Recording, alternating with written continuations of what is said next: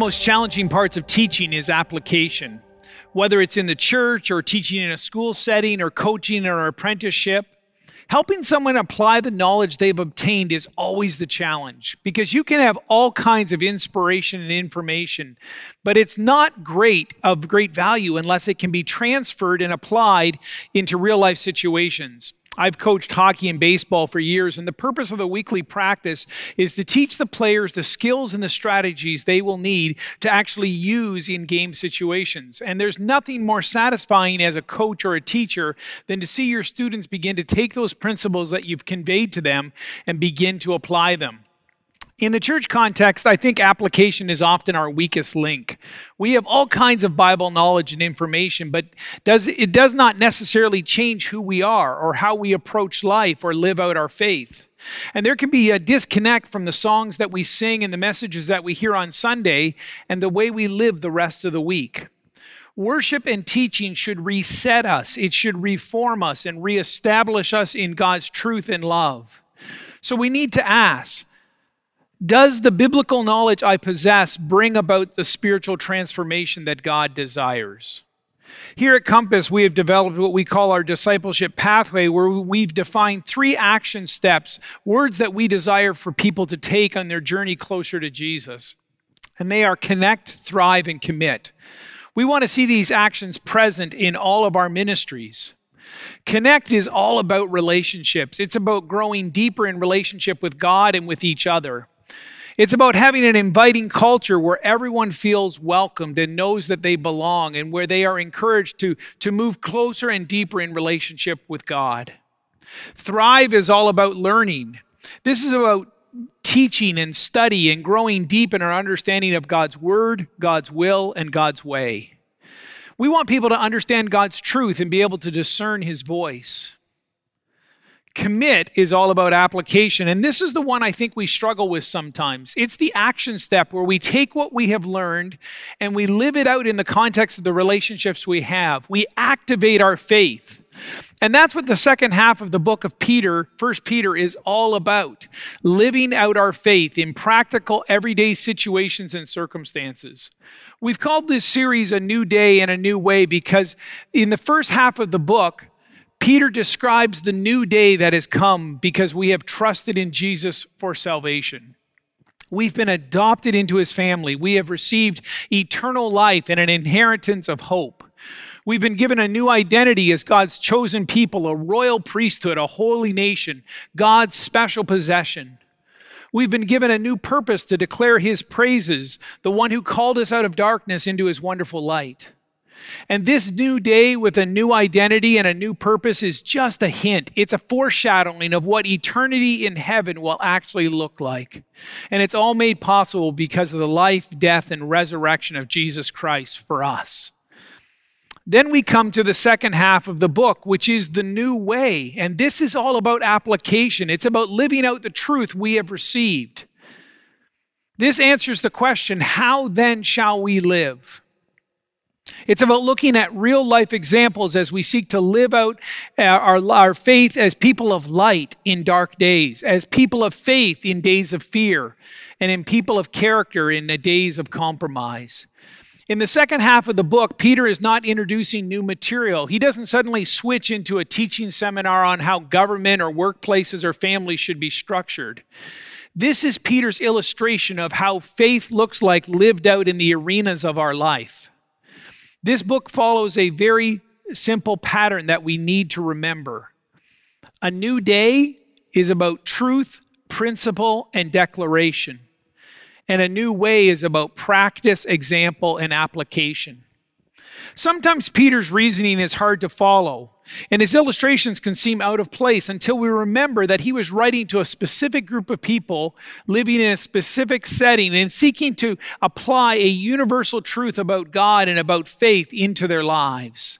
We saw this last week with the illustration of slaves submitting to their masters in 1 Peter chapter 2, verse 18. It certainly is not an endorsement of slavery. That's not what Peter is teaching here, that slavery is somehow part of God's created design, because it's not. But there are some in church history who have taught that it was. Rather, Peter is instructing them on how they are to live. He's instructing those who in his day had come to faith and yet had found themselves enslaved. He's showing them how they're to conduct themselves as followers of Christ. In a similar way, there is an odd reference to Abraham and Sarah in chapter 3, where Sarah is commended for calling Abraham her Lord and her master when we're only to refer to God with those words. But in the context, we remember that Sarah was deeply honored and respected by Peter's Jewish audience. And so Peter is using her example of humility and submission and trust to inspire others. He's not commanding wives to begin to refer to their husbands as masters. We get into trouble when we take the example and we try to make it the principle. Instead, what we need to learn to do is to take the biblical principle and then begin to apply it into our context today. God, how would you have me live this out? And as we come to the new way in 1 Peter chapters 2 and 3, Peter zeroes in on three of the most challenging areas in life to live out our faith: the community, our homes, and in the church. In all three situations, Peter says that we demonstrate our faith through our willingness to submit to others as a sign that we have submitted ourselves to God and that we're trusting Him with our lives. And these areas of submission are reinforced in other places in the New Testament. First, it's in those areas of civil authority and in our workplaces. We are called to submit. Romans chapter 13 says, "Let every person be subject to the governing authorities, for there is no authority except from God, and those that exist have been instituted by God." Second, in our marriages and families, we are called to submit. In Ephesians chapter 5 and 6, Paul writes, "Submit to one another out of reverence for Christ. Wives, submit to your own husbands as to the Lord. Husbands, love your wives. Children, obey your parents in the Lord, for this is right." And the third area is in the church, where we're also called to submit. 1 Thessalonians chapter 5 says, "Dear brothers and sisters, honor those who are your leaders in the Lord's work. They work hard among you and give special guidance. Show them great respect and wholehearted love because of their work. Live peacefully with each other." And what is true about submission in one of these areas is true in all the other areas as well. In fact, Peter uses the phrase "in the same way" repeatedly in this passage, linking them together. In the same way that you submit here, you should submit here, and you should submit here. In our talking points this week, we asked the question of the three: submitting to governing authorities, submitting to in marriage and in family, and submitting in the church. Which do you find the most challenging and the most difficult? I imagine it's probably the one where you feel like you have the least amount of power or voice. Jay tackled the first one last week, and today we're going to look at the next two because they're intertwined: submission in marriage and submission in the church. But let me first begin by giving you a definition. Submission is the willingness to come under the leadership of another, to humbly and respectfully support those who lead, to be compliant to the decisions of those in authority. For the Christian, it's a laying down of our personal rights for the betterment of others. It's radically countercultural, missional, and reflective of what Jesus did for us. Jesus submitted to God the Father and to the plan of the Father. He submitted to his earthly mother and Joseph, his stepfather. He submitted to the Roman authorities, and ultimately he submitted to the cross. And he did all that for us, for our betterment, for our salvation. So what does that kind of Christ-like attitude look like lived out in marriage? What does it look like lived out in the church? What are the principles that we can apply into the situations we find ourselves in week after week as we follow the example of Jesus? I want to encourage you to open up your Bible to 1 Peter chapter 3. 1 Peter chapter 3. And in chapter 3, Peter's beginning further application to his readers about how to live out their faith in these two challenging areas. It's not on the golf course or in traffic jams. It's not even on the phone with customer service. It's in marriage and in the church. Let's look at and read together what he says starting in chapter 3, verse 1. "Wives, in the same way, Submit yourselves to your own husbands, so that if any of them do not believe the word, they may be won over without words by the behavior of their wives, when they see the purity and reverence of your lives. Your beauty should not come from outward adornment, such as elaborate hairstyles and the wearing of gold jewelry or fine clothes. Rather, it should be your inner self, the unfading beauty of a gentle spirit and of a gentle and quiet spirit, which is of great worth in God's sight. For this is the way the holy women of the past, who put their hope in the Lord, used to adorn themselves. They submitted themselves to their own husbands, like Sarah, who obeyed Abraham and called him her Lord. You are her daughters if you do what is right and do not give in to fear. Verse 7, husbands, in the same way, be considerate as you live with your wives, and treat them with great respect as the weaker partner and as heirs with you of the gracious gift of life, so that nothing will hinder your prayers. Now, there's a lot there to unpack and understand, but don't get distracted by the illustrations and the examples. They are temporary. Rather, dig into the principles and the truths that are eternal. We're going to look and highlight just a few today.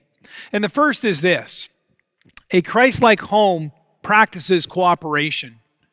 Teamwork makes for a terrific marriage. Verse 8, which follows, begins with the phrase, be like-minded, or have unity of mind. That phrase is only used here in the entire Greek New Testament, and it literally means think as one. And it implies a cooperative mindset between husband and wife who share a common vision. A good sports team must think as one, as a whole, in order to play effectively. And an orchestra must think as one if they're going to achieve a harmonious sound. And any lasting relationship between two people depends on having a cooperative effort. It's about developing an alliance. Husbands and wives are allies, not antagonists. They're on mission together. They are encouraging each other in faith. They're drawing each other closer to Jesus in their words and their actions. And Peter says, this is beautiful. I know one of the things that first attracted me to Amy was her love for Jesus and the way that she worshiped God.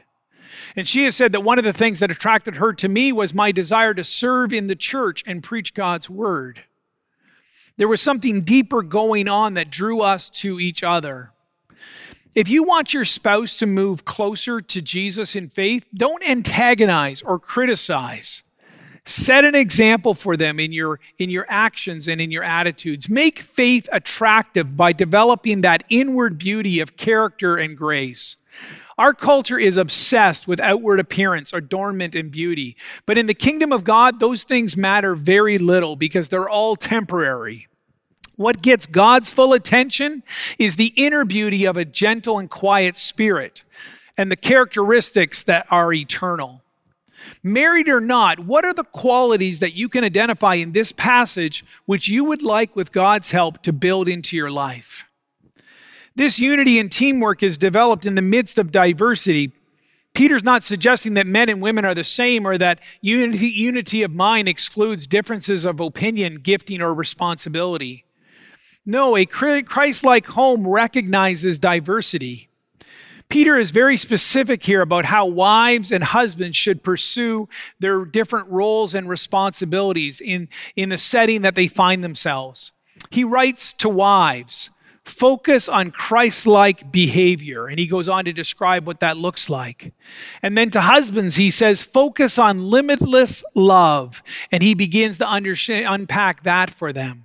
And as he does it, Peter is challenging the cultural norms of his day, where husbands would tend to dominate their wives, and wives would be tempted to resist and resent their husband's leadership. He says it's different. It's a new day. We're going to live in a new way. So in response to the freedom that they've been given in Christ, Peter is challenging them to live differently, to look out for their mate, to surrender their own interests and desires, and to do what wasn't the cultural norm. Can you imagine how different it would be in that culture to see a husband go all out for his wife, to honor her, love her, listen to her, respect her, protect and care for her, both publicly and privately? Can you imagine how different it would be in that culture to see a wife trust God to take care of her and then willingly honor, respect, and support her husband both privately and publicly, even if he did not yet believe in Jesus? I think what Peter is describing here is radically beautiful. One of the challenges for Christian couples today is to discern, how is God calling you to live out these biblical principles in your setting? How do you develop this partnership of cooperation and diversity? What does biblical headship look like in your home? I think those are three questions that are worth having a conversation about and coming to unity together as a couple. I think that headship should look a lot like the Trinity, the relationship between God the Father, God the Son, and God the Holy Spirit, where there are different responsibilities and different personalities, but there is a mutual love, honor, and submission. When Amy and I first got married, one of the pieces of advice that I received was that as the husband, I should be responsible to oversee the finances of our house. There's two problems with that advice. One, as a couple, we had very different approaches when it came to how to use our money. And second, I'm not very good at managing details. So in those days, it seemed like we were regularly overdrawn on our account. Here's the irony. Amy at the time worked for the bank. She helped people with their finances and investments. She was way more qualified and gifted than me. So eventually we made the change. We established our priorities and we developed a plan, created a general budget, and then Amy took over and oversaw it in the day-to-day. And when we operated with a common vision according to our gifting, it worked way better.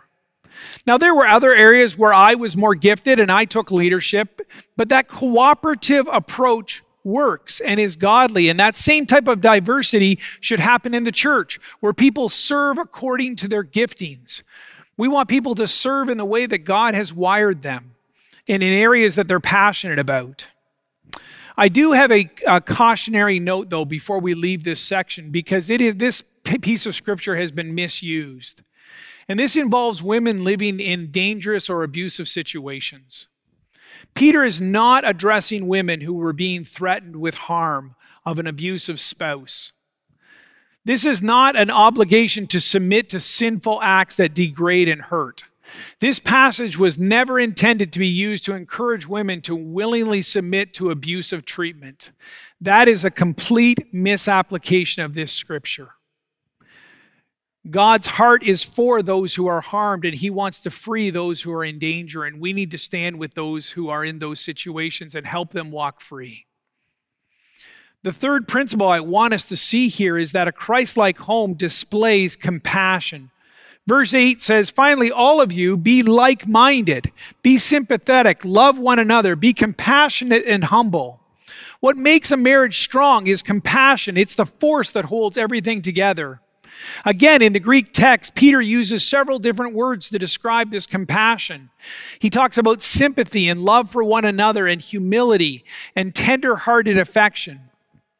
Compassion comes from the same root word as companion. It literally means to suffer alongside of, to accompany with love, to join someone in their weakness and struggle. Rather than demanding that your needs be met, first seek to meet the needs of your spouse. As a spouse, you can show compassion quite easily when your mate is charming, gracious, and loving. However, the real test occurs when your partner is irritable, struggling, or unaffectionate. And yet that is when we need compassion the most, when we are weak and vulnerable. Compassion picks up the dirty clothes, opens the car door, brings flowers, expresses appreciation, shares unselfishly, and maybe most importantly, listens deeply. And Peter says the only way you can consistently show compassion is through a spirit of humility. Compassion linked with humility calls for a gentle spirit and a guarded tongue. Some marriages resemble a war zone where explosive words inflict gaping wounds that leave emotional scars. And no spouse deserves to be attacked like that. A good rule for a Christian home is to display compassion and to shun criticism.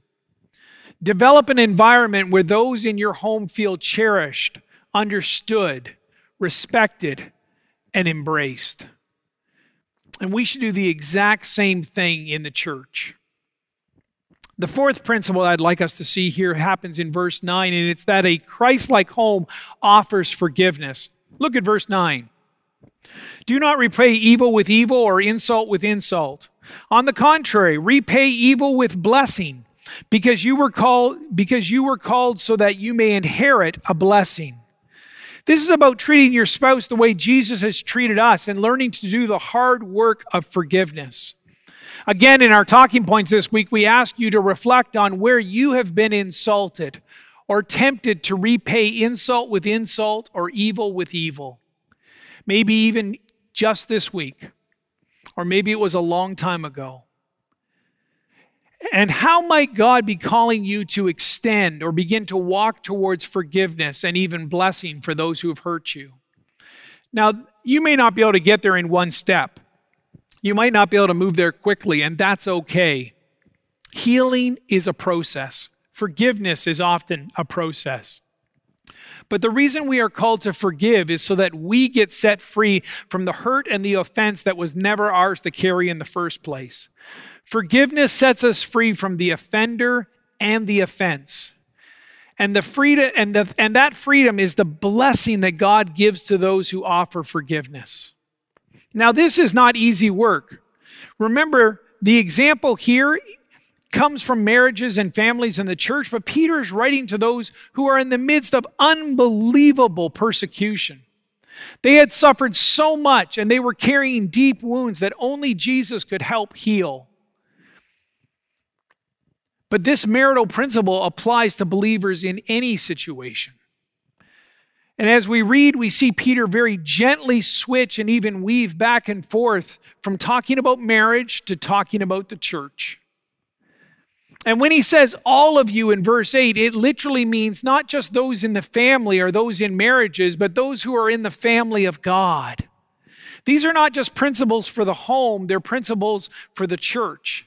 And then he reinforces that corporate aspect, that church application by taking us to Psalm 34, which is really a summary of everything he said in the end of chapter 2 and into chapter 3 about peace in the neighborhood and peace in the workplace and peace in the family and peace in the church. And as we learn to submit and cooperate and show diversity and display compassion and practice forgiveness, we begin to live out these principles.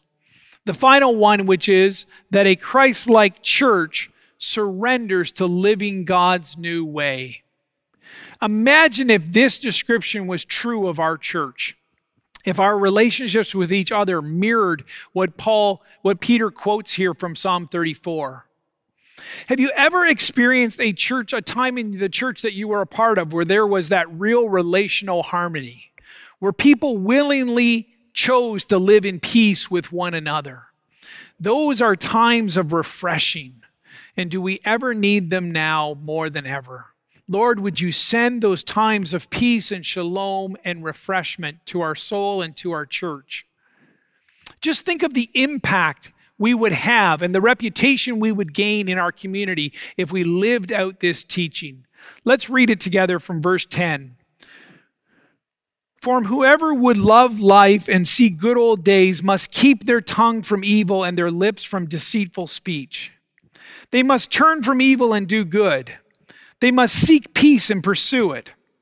For the eyes of the Lord are on the righteous, and his ears are attentive to their prayer. But the face of the Lord is against those who do evil. Who is going to harm you if you are eager to do good? But even if you should suffer for what is right, you are blessed. Do not fear their threats. Do not be afraid. I know that this scripture is a direct word for someone today. And you need to hear God say, do not fear their threats. Do not be frightened, for the Lord your God is with you, and he will defend you. The eyes of the Lord are upon you, and he is attentive to your prayer. But this is also a word for all of us. A challenge for us to use our words to build others up rather than tear them down. To use words of faith and hope and love and encouragement and blessing instead of words of anger and lies and gossip and criticism. Becoming people who create peace, not tension. Being committed in our own life to stop doing things our way and to begin doing things God's way. Because it's a new day and there's a new way to live out our faith, to shine the light, and to follow the example of Jesus in our homes and in the church. Let's pray together. Lord, thank you so much for these eternal truths of what it means to live by faith. I pray, Lord, indeed that you would establish yourself as the Lord of our lives, the Lord of our homes, and the Lord of our church. Be glorified by the way we treat each other, respond to each other, use our gifts and our abilities. And I pray, Lord, that we might point others to you. Thank you for all that you have given to us in Christ Jesus, that we are forgiven and chosen and adopted and loved. Make us more and more like Jesus every day as we seek to live in a new day and a new way. For your glory, I pray. Amen.